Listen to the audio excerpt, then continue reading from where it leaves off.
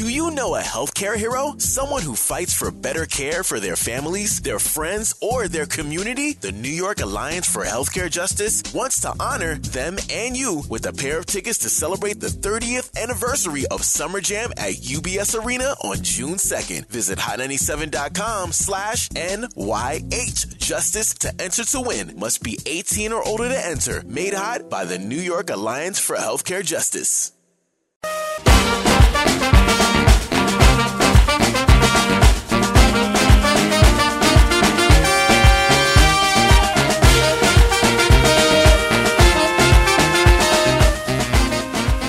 My name is Lord Afrixana. I'm an artist, songwriter, and I attended the illustrious Alcorn State University, in Mississippi, and this is the most amazing experience I've ever had. I think it's one of those things where going to an HBCU is dope because it's the last time that you're really going to be in a campus with 3,000, 4,000 other people that look like you.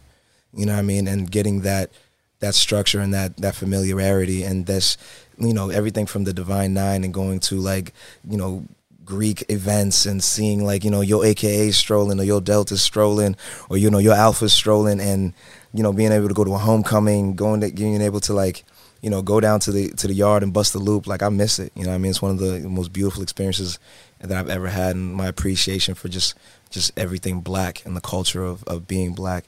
It's such a dope feeling. And, when you see a bunch of black kids loving on each other, there's nothing like that. There's nothing like that. You mentioned the Divine Nine. Were you a part of any fraternity? No, I wasn't. I got family that are, I got cousins that are, I got brothers that are. It wasn't my cup of tea at the time. So I was the guy who was making music in my dorm room with my other rapper friends. So that was my thing and my kick. But I graduated with a 3.8, so I can't be mad. I did well. What effect did HBCU culture have on the music that you make? Everything. I feel like it's the first time that I really got to see band culture.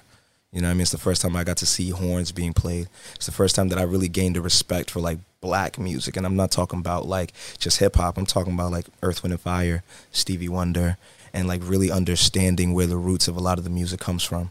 It was my first experience with Muddy Shoals, and that type of really Southern blues music.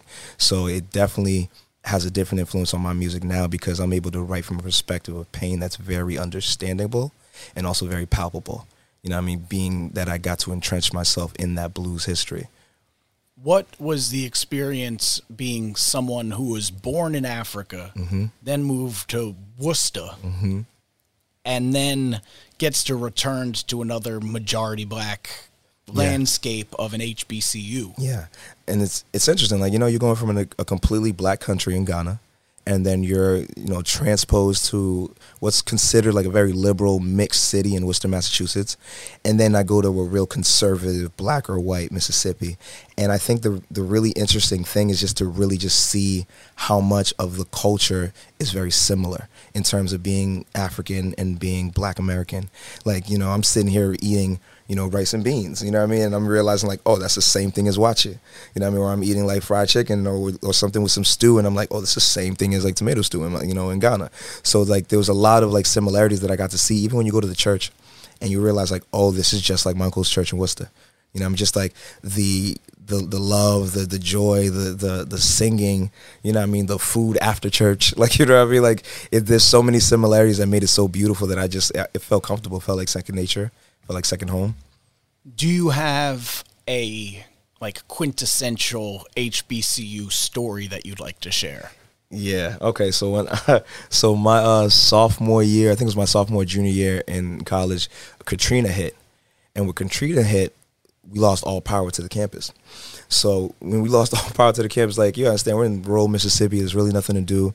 So what we ended up doing is we threw a campus-wide water balloon fight. With the way my school used to be set up when I was there was the girls' dorms and the men's dorms were on different sides of campus. So the dudes would literally get in their cars, ride up to the female dorms, and just we were knocking on doors and throwing buckets of water on people, throwing water balloons at people. Girls are standing on top of the building and throwing water balloons from the roof of the building. It was just one of the most again, it's one of those experiences that I'll never have again, because you're never going to have that many people in like, college age kids in one room together. So it's never going to happen again, but it's one of those things like I'll always forever remember.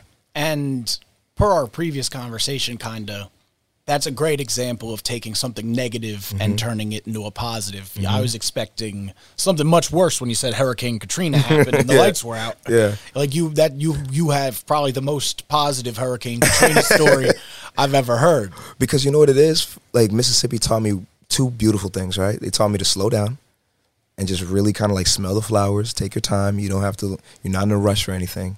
But two, it gave me an appreciation for like not having a lot. You know what I mean? Like, for me, when I'm in the city, it's like to go out and to enjoy myself, I have to go to like grab dinner with a friend, go to a bar, maybe go to a club, end up spending like $150 just to go out for one night. I could be in Mississippi. A friend of mine can hit a deer or kill a deer going hunting, bring it back to the campus. We buy 30 cases of Bud Light or Budweiser, and that's our night. We set a fire and we cook meat. You know what I mean? Like, and that's what I loved about Mississippi. Like, you can make beautiful fun out of anything, Just to share some of the stuff that we've covered on the story, I like that you mentioned the bands, because we interviewed both the head and members of the Morehouse House of Funk Band, as well as Howard's Showtime Marching Band. This is a show that I produced leading up to the HBCU New York Football Classic, which happens at MetLife. Yeah. And then this season, the other 2 episodes we have in the can are about 2 colleges. Let me think. Trying to think. One was Morehouse. Morehouse has the first ever polo team in HBCU history. It's taken polo more than 2,000 years to get into an HBCU. That's wild. Because it's so like safeguarded. And the St. Augustine cycling team. Both of those were set up in 2020. No HBCU had a cycling team or a polo team pre-2020. Would you like to give a comment on maybe the differences between an HBCU and a PWI? I think the interesting thing about an HBCU is like there's just a level of understanding in terms of like cultural nuances, because I don't think people understand to enough of a degree how much culture plays into the personality of a person. So there's certain things a person can say to you that you can't be told or spoken to that way in another situation. Like I remember I had this, I call it with Dr. Bunch, who's this, country, really Mississippi, Southern white lady teaching at an all-black university, has 30 black kids in her class. And I used to love the way that she was able to kind of balance the nuances of black culture within, you're a white lady teaching at a black university with 3,000 black kids. Like, you have to have some level of like culture and cool. So like, it really just showed me kind of like very clearly, like, oh, there's this superpower that, that black kids have in being able to like stand in this space, be very black, be very cultural, but then walk into another room, walk into another space and change the lingo, change their wording, change their talk. Like, that ability to code switch is what kind of really just jumped out on the page for me when I got to like an all black university. I'm like, oh, I don't have to code switch as much. Like, I could just kind of like talk how I want to talk, speak how I want to speak, eat what I want to eat. The food is different. Like, the people are different. The women are different. So it was good. It was a dope experience. Is there anything else you think people should know about the HBCU experience? Do it. Like, just do it. Like, I think especially for like athletes and for entertainers even, like, go to an HBCU. Like, it's a one of a kind experience. You cannot get that experience anywhere else. There's not a lot of opportunities to see, like I said, that many black children in a room together ever in your life. You know what I mean? So go do it, experience it, let them black folks love on you and love on them back. All right. Well, thank you for your time. Thank you.